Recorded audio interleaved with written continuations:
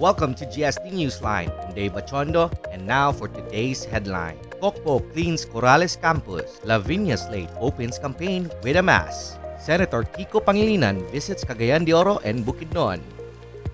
Cocpo cleans Corrales campus. Joey Nakalaban reports, in preparation for the coming face-to-face classes among elementary pupils, the Cagayan de Oro Police Office has taken the initiative in helping a government school campus in cleaning their surroundings today. Aside from their service firearms stuck on their waist, police personnel from Station 1 to 10 have carried with them brooms and some cleaning materials and proceeded to Corrales Elementary School. Dubbed as Higalang Police, Cleaned Up Drive Initiative, and Barangay Nihan, Tabang Tunghan, Cocpo Director Aaron Madia said the activity was on its third wave since they started. Mandia said, the primary objective of the activity is aimed to forge a stronger relationship between the police and the community and ease the burden of teachers in cleaning their classrooms. In the school itself, in support of the government's agenda on peace and order and promoting environmental protection to boost the existing initiatives relative to the community assistance and development programs.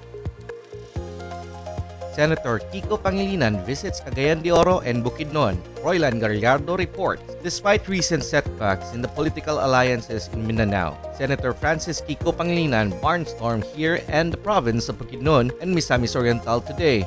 Pangilinan went to Manolo Fortich town in Bukidnon after his arrival in Laguindingan Airport to meet farmers organized by political ally Eric Acosta. The 55-year-old Acosta, who is running for Bukidnon's 1st District, organized a forum with the farmers that Pangilinan attended in Campo 1 Eco Adventure Farm in Barangay Diclum, Manolo Fortich town. Pangilinan then went back to Cagayan de Oro in the afternoon to administer the oath-taking of the new Liberal Party members. Pangilinan is the president of the Liberal Party of the Philippines. He later went to the coastal town of Palingasag in Misamis Oriental, where he attended the proclamation rally of Cagayan de Oro Mayor Oscar Moreno and his running mate, former peace consultant Ariel Hernandez.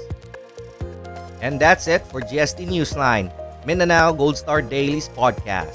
For the full stories of today's headlines, visit www.MindanaoGoldStarDaily and stay up to date in the latest news happening around Mindanao by following and subscribing to our social media pages at Mindanao Gold Star Daily.